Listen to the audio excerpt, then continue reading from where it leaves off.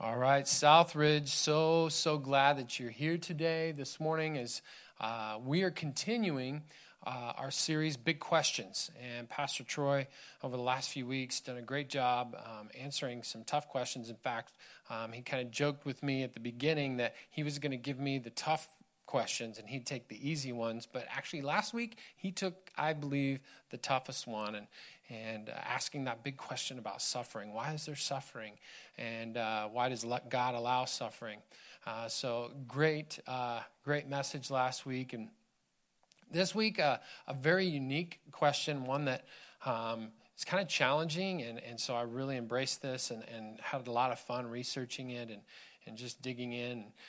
The question is, why does God seem so different in the Old Testament versus the New? And I think about this, the New Testament, and I think about really when I was a kid growing up, and I remember a time when the first time I saw just a New Testament, because you can actually get just a New Testament, and I thought, oh wow, this is so cool. And I went to my mom and said, Mom, when did God come out with a new Bible? You know, did he just come out with this? And she kind of laughed a little bit. She said, no, actually, this has been around for a while. And just to kind of give you a little background, a little foundation, maybe you're here and you're just checking things out, checking out this God thing and what does it mean. And I want to just give you a little framework here. The Bible is compiled of 66 books, and they were divinely inspired. They were God-breathed through the men that wrote these books. The Bible has two parts: the Old Testament, which is the first 39 books of the Bible originally written in Hebrew. The second part is the New Testament, which is compiled of the remaining 27 books originally written in Greek. Now, we're going to look at our key text, which is the text that we look at each week for this series. And because before we can answer the big question today, we should start by simply asking who God is. We can do that by looking at our key text and a few of the names we find for God in the Old Testament. So, Genesis 1:1, in the beginning, God created the heavens and the earth.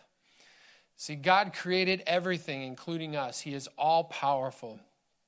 Because of this, there is no question that is too big for him. So all the questions that were submitted, all the questions that you have, there's nothing that's too big for him. Now, the name we find here in the beginning, God created the heavens and the earth, is Elohim. That's the Hebrew translation of that name, God. It's used more than 2,500 times in the Old Testament. It was the name used to refer to God. And it's really a little bit more of a title.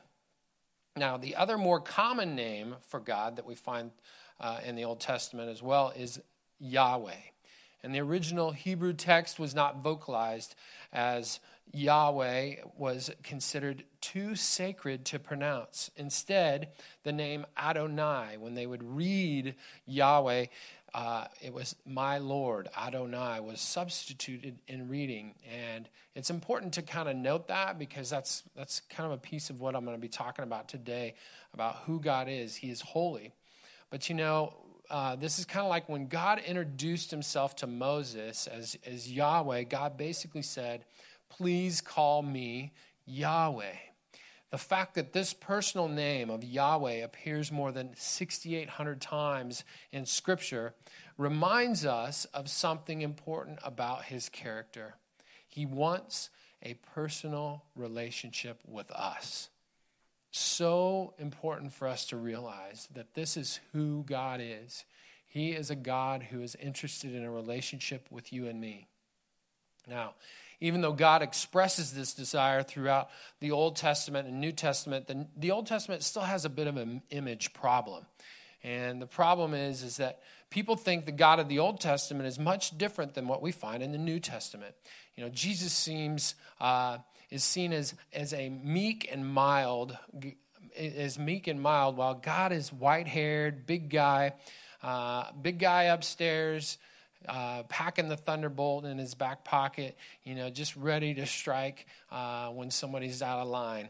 And that's kind of the picture that people have. And in fact, if you've seen the movie Bruce Almighty with Jim Carrey a few years back, and he got to play God for basically 24 hours. Before that happened, he was kind of screaming at God and about how terrible his life was, and he reached up to heaven and said, "Smite me, O mighty smiter." And just kind of an interesting interaction there, but one that I think a lot of people, when they look at the Old Testament, that's how they see God.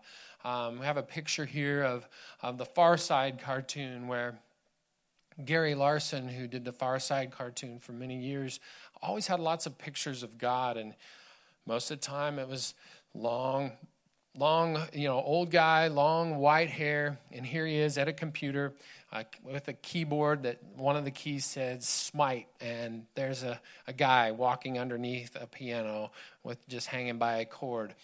Here's the reality, though, even though that's kind of the image.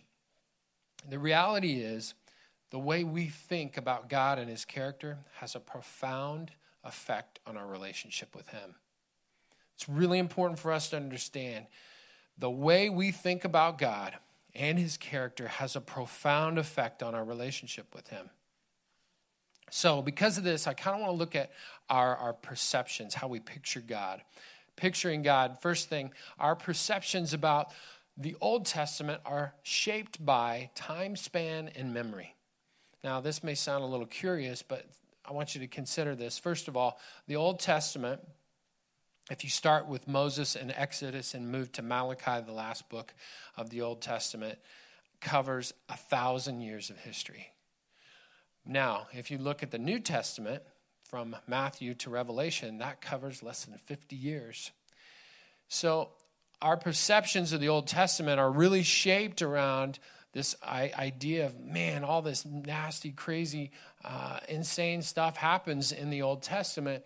But there's more than 1,000, but just from Moses to Malachi, that's 1,000 years. Whereas the New Testament, we're only having a small sample of time. Also, memory. We tend to remember bad things much better than we remember good things. If I were to ask you and say, hey, the year 2001, tell me a couple memories. What are a few highlights from your life in the year 2001? Inevitably, almost everyone would share, I remember where I was on 9/11. I remember where I was standing when I saw it on the television. I remember where I was when I heard it on the radio, what was happening. So just really important for us to understand with regard to picturing God and the Old Testament. The second thing is our perceptions of God will affect our questions about him. Our image of God will directly affect how we either pursue or avoid God. How you see him, how you think about him, it will affect how you pursue or avoid him. Really important for us to understand. The third thing is our perceptions of God will affect our passion for Scripture. Without a passionate desire for knowing God through his word, we will lack a thorough understanding of who he really is. If you have a perception of him as this God who is vengeful and always looking for you to do something wrong so he can punish you, and somehow you have that in your mind about who he is, that will affect your desire to pursue him in Scripture and actually find out who he really is. So it's really important for us to understand these perceptions of God and how it affects our relationship with him. These perceptions can lead to strong personal ideas and opinions about who God is. And these misconceptions usually do not align with his actual character. We see this throughout our culture all the time, that people who have a perception of God are now in literature and film and television are portraying God in a certain way. and it does not align with his true character. In one of the episodes of The Simpsons, I was reading about that in one of the episodes, Bart is in Sunday school at church, and there's just a little fragment of what the Sunday school teacher is teaching, and that fragment is this: and that's why God causes train wrecks. That's what the little lesson segment you get. And that segment is actually a perception of God from one of the writers and producers who made The Simpsons. That's exactly what they think about who God is. That God just causes terrible things to happen. Where we can learn, though, about the true character and the true image of who God is through a thorough reading of both the Old Testament and New Testament. That's why we have them both. That's why God's left the Old Testament and New Testament for us, so we can have a deep, thorough understanding of who he is and the relationship he wants to have with us. Because God is not just a New Testament God. We need both the Old Testament and New Testament. Here's a few reasons why God is not just a New Testament God. First of all, the Old Testament is foundational to the New. Have you ever arrived halfway through a movie or, 20 minutes in? Have you ever arrived, at act 2 of a 2-act play, and you feel like you're a little bit lost and you're asking, trying to, hopefully you have someone there, you can say, hey, what's going on?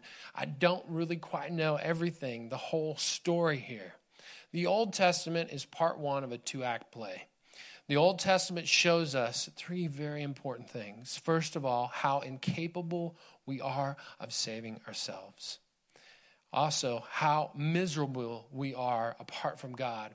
And also, how desperately we need Jesus Christ. That's what the Old Testament shows us through that, what we read about the journey of the Israelites and their relationship with God and his relationship with them.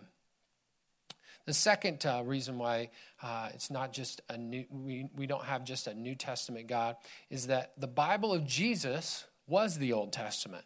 We sometimes forget this when we're reading about Jesus and his life and his teachings, but his time on earth, when he was reading Scripture, he was reading out of the Old Testament. Jesus coming to earth, in fact, was the fulfillment of 332 prophecies from the Old Testament.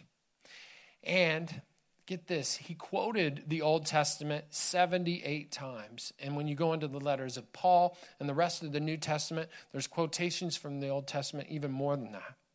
So the Bible of Jesus was the Old Testament. The third reason God is not just a New Testament God is this: God is unchanging from the Old Testament to the New. In Malachi 3:6, I love this verse. It says, I am the Lord and I do not change. This is so true about the character of God. When you're reading the Old Testament, if you're only reading snippets of it and you come across passages of making you think, this seems like he's so different than Jesus. It's just not who I thought God was. The reality is you need to dig deeper, because what it says in Malachi 3:6, I am the Lord and I do not change. And what we find in the book of Hebrews, that Jesus is the same yesterday, today, and forever. This is so true about his character. Now, with all this in mind, the question remains, why does the Old Testament seem so different? In particular, many of you ask this question: why does God seem so angry in the Old Testament? What's the deal with all the anger? What does this mean? I thought the best way to answer this is by examining a passage where God was angry in the Old Testament and go from there. An actual case study is what we're going to look at. So we're going to read an account from 2 Samuel 6. It's also found in 1 Chronicles 13, which is important to note that the Old Testament is not linear history when you read Genesis to Malachi. Some of these books and these books about prophets are overlapping into other books. So that's what you have here in 2 Samuel and 1 Chronicles 13. David and Goliath is the new king of Israel. And the Ark of the Covenant, okay, the Ark of the Covenant, if you watched Raiders of the Lost Ark, this Ark is the symbol of God's presence with Israel. And this symbol is making its return to Israel after it had been taken by a neighboring country, the Philistines, okay? So we're going to answer this question, why is God so angry, by looking at 2 Samuel 6, 1 through 7. Here we go. It says this, then David again gathered all the elite troops in Israel, 30,000 in all. He led them to Baalah of Judah to bring back the ark of God, which bears the name of the Lord of heaven's armies, who is enthroned between the cherubim. They placed the ark of God on a new cart and brought it from Abinadab's house, which was on a hill. Uzzah and Ahio, Abinadab's sons, were guiding the cart that carried the ark of God. Ahio walked in front of the cart. David and all the people of Israel were celebrating before the Lord, singing songs and playing all kinds of musical instruments, lyres, harps, tambourines, castanets, and cymbals. But when they arrived at the threshing floor, this is the part of the story that you know, just like if you were watching a movie, like, I think something bad might be happening here. It just seems like something's changing. But when they arrived at the threshing floor of Nacon, the oxen stumbled, and Uzzah reached out his hand and steadied the ark of God.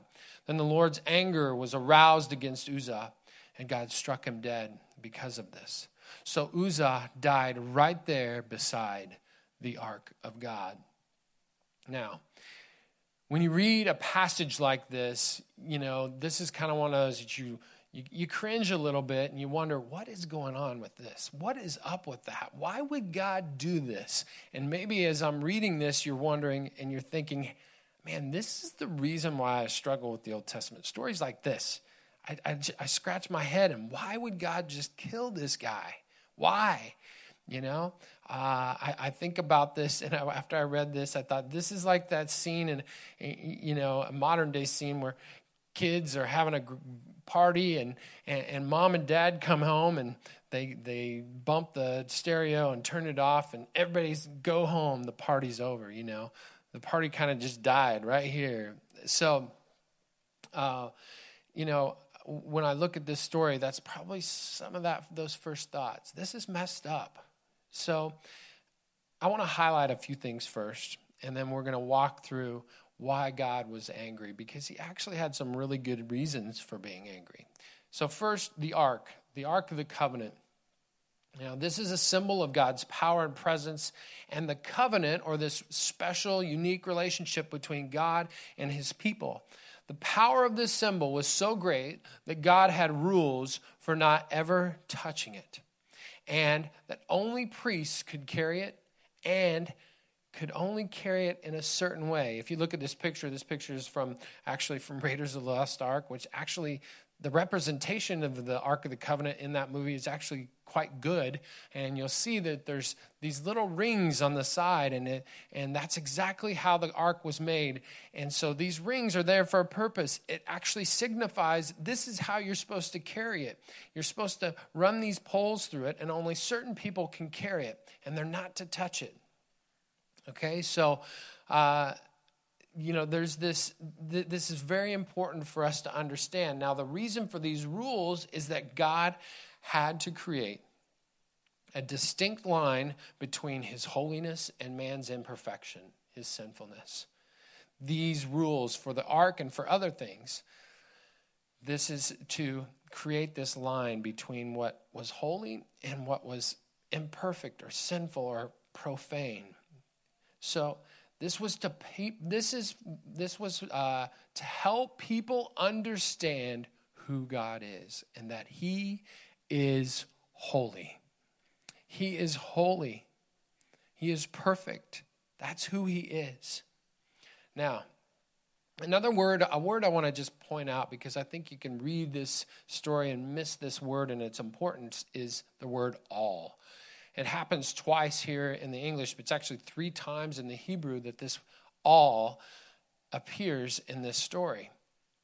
what we need to understand is this: everyone was watching this happen. I don't know how or what, but everyone was there to witness it in some way, shape, or form. All of the soldiers, all of the people were present for this party. It wasn't just a punishment for Uzzah. God was trying to get the attention of the Israelites. You know, I was thinking about this and thought about my daughter who's 5 years old. She's in kindergarten, and I often ask her, you know, the kids get in the car when I pick them up on Mondays or Tuesdays and get them, you know, I'm taking them home, and I ask, hey, what happened today? I usually start by saying, hey, what did you learn? And that's when I often get that lovely answer, which is nothing.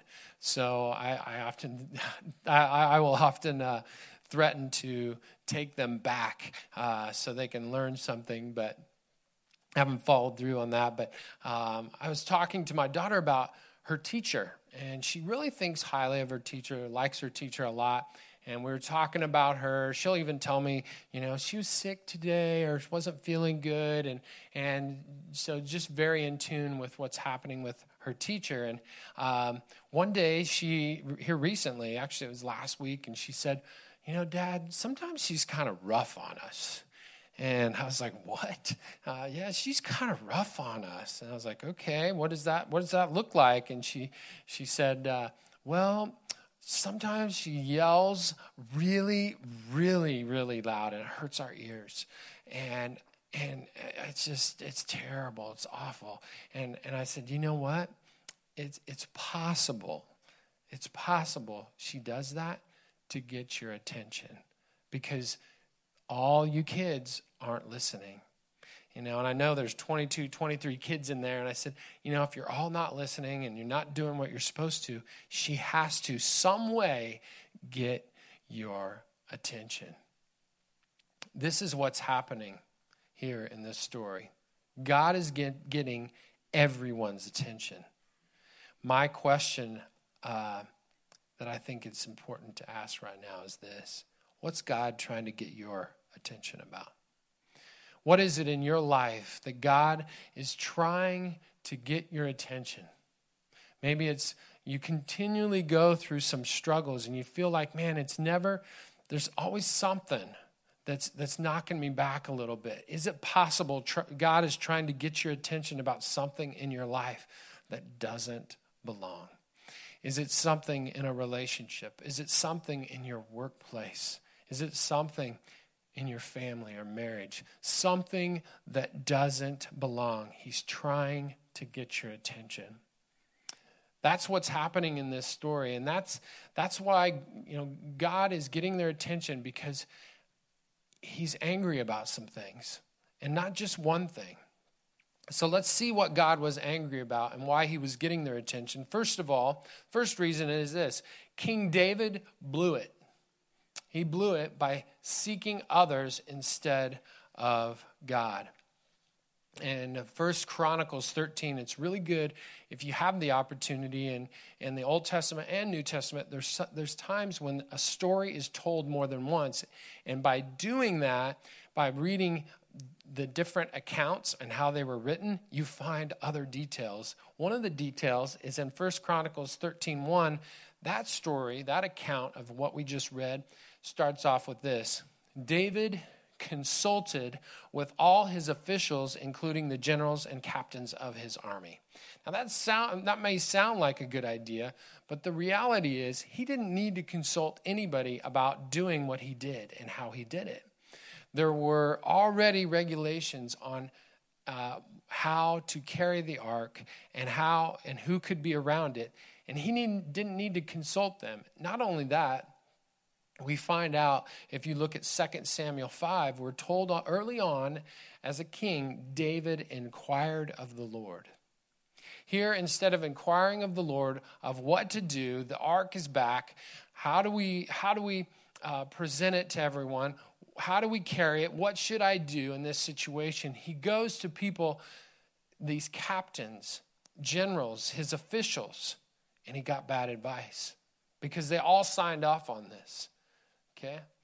So, the modern day equivalent of that is if me being executive pastor and Troy's gone and can't really talk to him. And instead of talking to him or spending time in prayer over a difficult decision, I just decide, hey, you know what? I'm going to go down the street to Taco Bell and I'm going to talk to somebody behind the counter and ask them, what do you guys think we should do about this over at Southridge Church? This tough decision. That sounds pretty silly. That sounds kind of ridiculous. But, this is what's happening here where, David he blew it by seeking others instead of God.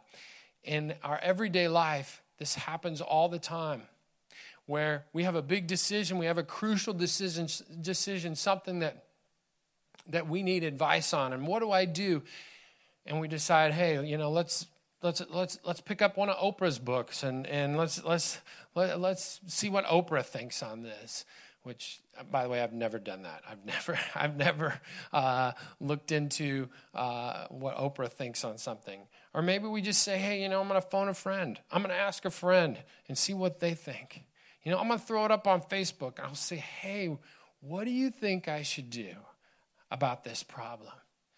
When what we should be doing at the very beginning, what we should be doing first is asking God, would you guide me? Would you direct me in this? So my question, another question I have for you today is this: who or where do you go for advice first? Who do you go first? Do you go to a friend? Do you go to other means of advice?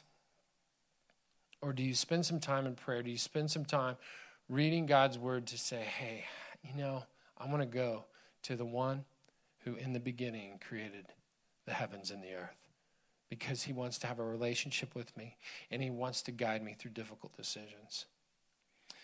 The second reason why the second thing that God was angry about is this: David and the Israelites followed the pattern of the world instead of obeying the instructions given by God. And first, in this scripture that we read, we find out that in 2 Samuel 6, that they placed the ark of God on a new cart, which at first glance that sounds like, man, that's a great idea. Let's put the ark of God on a new cart. Man, that sounds nice. The problem is that exact method of transporting the ark was the same way that the Philistines transported it, and they transported their holy objects or symbols. So what they did was they copied one of the people groups around them and how they did things. Romans 12:2 tells us, don't copy the behavior and customs of this world, but let God transform you into a new person by changing the way you think. God cannot bless the patterns of this world. God's work, your life must be done in God's way if it's to have God's blessing. Your marriage, the start of a marriage, the start of a relationship, when you are engaged with someone and the decisions you make in moving forward in that relationship, deciding whether or not you should live together before marriage, making decisions on your finances, whether you decide to cut corners in your finances, and whether you decide, hey, maybe I'll just go into debt just like everybody else, and I'll see how that works, because everybody else is in debt, so maybe that's what I should do. Copying the patterns of the world. I see how that person is getting ahead and moving up the ladder in my business. And I know that that's probably not the best way, but you know what? Everybody else is doing it. Don't copy those around you, the patterns of the world. Is there a way that you're doing this? Is there something in your life that you're copying the patterns of the world? And so God can't bless that relationship. God can't bless your workplace and your career because you're continuing to copy the patterns of the world instead of the principles that you find in Scripture. The third reason why God was angry is this. Uzzah neglected God's warning about touching the Ark of the Covenant. Numbers 4:15 says, "You must not touch the holy things or they will die." They must not touch the holy things or they will die. God was very clear. And you know what? Uzzah probably meant well by steadying the ark, by being right there in case it falls off this new cart that it shouldn't be on. But you know what? We don't even know if he was a priest that could even be standing there and helping carrying that. He put himself in a position of great risk. That's the reality. He may have meant well, but he put himself in a position of great risk. Is it possible that you're putting yourself in a position of great risk? Are you putting yourself in a position of great risk in your marriage? By connecting with someone at work in a little bit more than just a work relationship? Are you connecting with a long lost classmate? Are you putting yourself in a position of great risk? Are you putting yourself in that kind of position? You know, God is wanting to protect us. And he's laid these things out just as he had for the ark and how it should be transported and who should be around it. And they knew the risks, and yet they put themselves in a position. And Uzzah paid that penalty of death because he put himself in that kind of position. What kind of position are you putting yourself in? The last thing that I want to outline for you that God was angry about is God was angry with the Israelites because of their lack of concern for the relationship with him. All of what was happening with the ark and what had happened before was a symptom of this big problem. God was angry because of their lack of concern for their relationship with him. In Exodus 25:22, God said with regard to the Ark of the Covenant, "I will meet with you there." They had lost the ark. Here they have it back. They lost the ark and even what it represented, which was this beautiful and significant relationship where God said, you will be my people and I will be your God. But even after they lost it, instead of having it carried exactly as God had asked and laid out for them, they put it on a cart. This was so disrespectful. If you can imagine, just to bring it home a little bit and just give you a picture, if God said to us, "Hey, here's this ark, and I only want it to be towed by a Cadillac, and that's how you're to transport it." And we decided, hey, you know what? We're gonna take this ark and we're just gonna put it in the trunk of a Yugo. All right? And I know some of you how many of you remember a Yugo, what that was? Okay. So you have to Google a Yugo. But basically, a Yugo was a car that was just like kind of a glorified golf cart. It was about that sturdy and just a little bit bigger. And just didn't last long, not very reliable. Every one of them was a lemon. But if you can just picture that, it was that disrespectful. That's what was happening here. They had such a lack of concern, the Israelites did, for their relationship with God. And God saw it, and it angered him. Why? Because he loved them and wanted that relationship. Could you imagine, I want to just before I wrap up here, could you imagine, as the ark is this symbol of this relationship, we have those kinds of symbols in relationships as well. The things that symbolize our love for one another, let's say in marriage. So if you could imagine me just after church going to Applebee's and have a good meal and love the service and just decide, hey, you know what? I really want to bless this waitress, and you know what? I'm going to just take this wedding ring of mine and I'm going to leave this as a tip. You know? Right there in front of my wife, hey, you know what? Let's really bless her.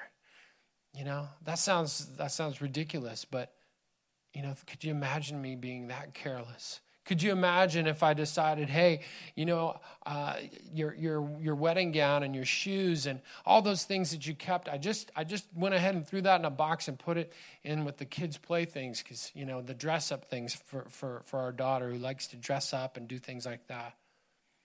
Could you imagine if I took the nice wedding platter and everything in our china cabinet and took it out and just decided, hey, you know what? I'm going to put that out and for nacho night, or for guys' night for nachos.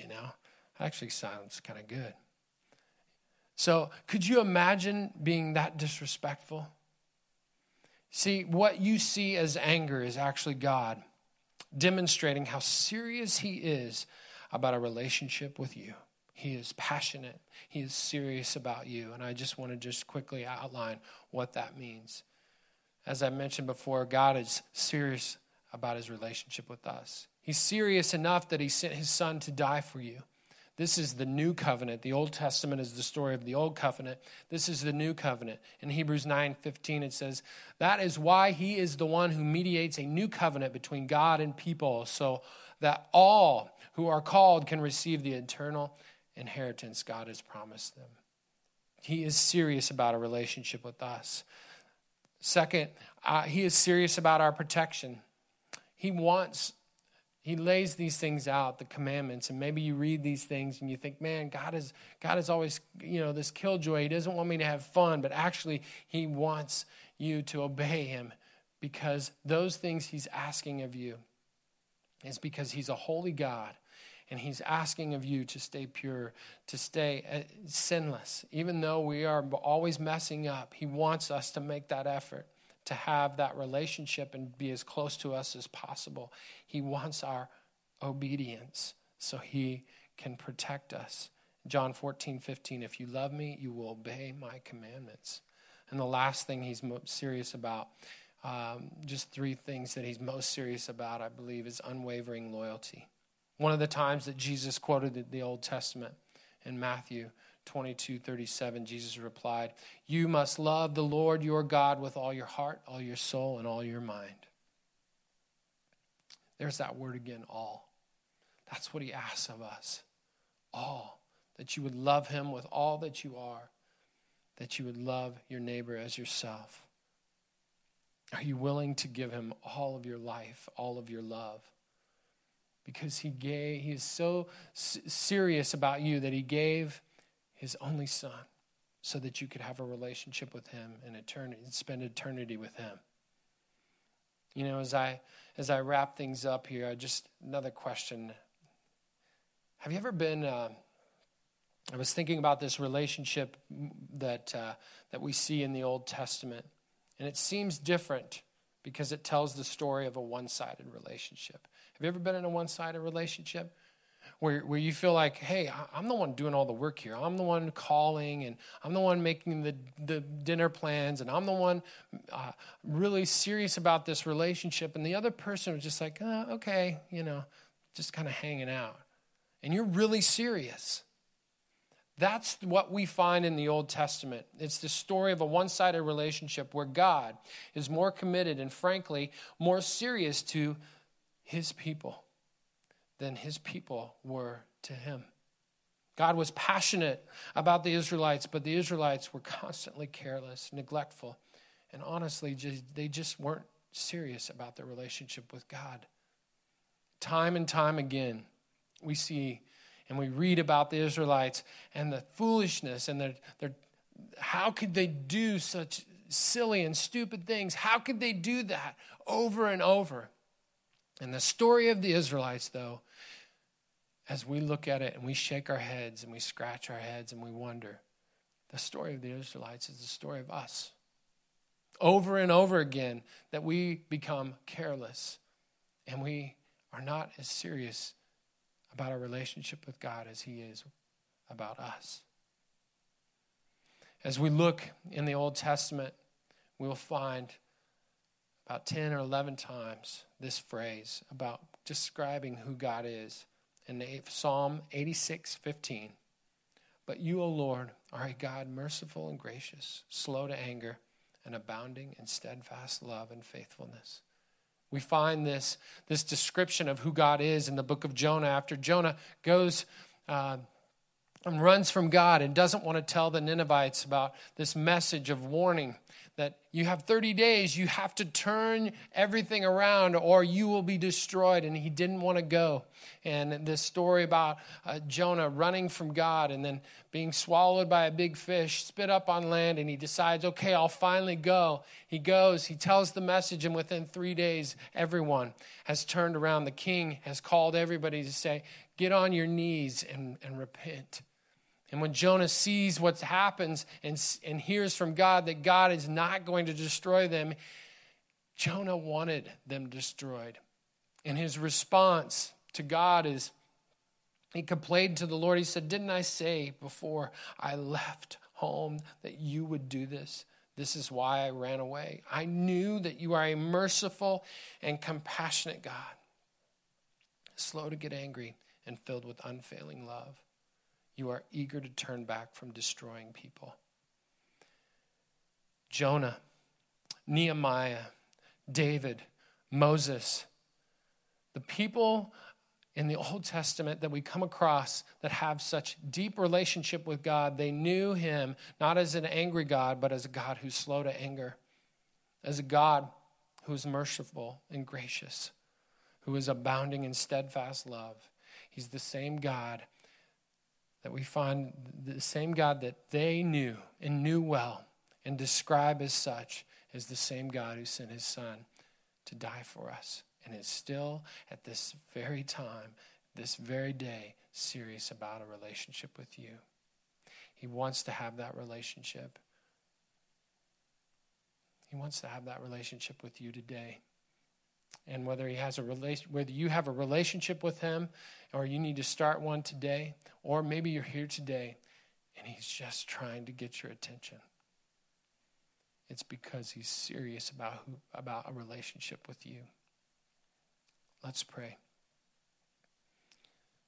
God, I thank you for each and every person here, for the plan that you have for them, the great love that you have for them, the fact that you're serious about them.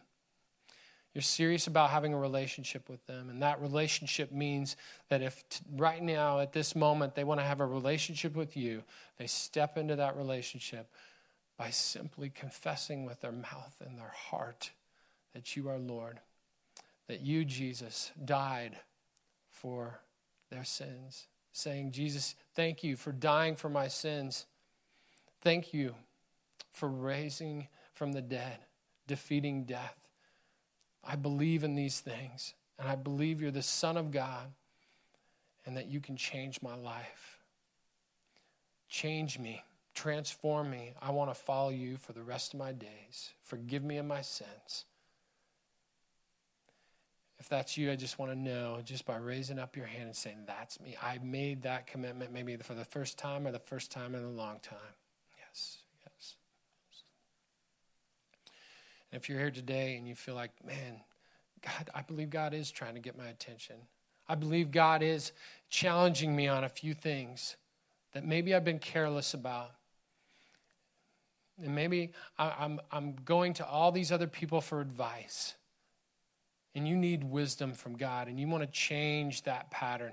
You are copying the behaviors and the patterns of this world. You're putting yourself at great risk, and you want it to change beginning today. You need the strength to make the right choices. You need the power of the Holy Spirit to guide you through what needs to happen. If that's you, just raise up your hands. Yes, hands all over. God, I thank you that you're that serious about us, that you love us, that you would get our attention, that you do everything you can to keep us close to you, that you desire a relationship with us. We thank you that you are slow to anger, abounding in love, compassionate and gracious. Give us strength to make the right decisions. Guide us through these challenging situations, that you want to be a bigger part of our life. We thank you, God, for who you are. In Jesus' name.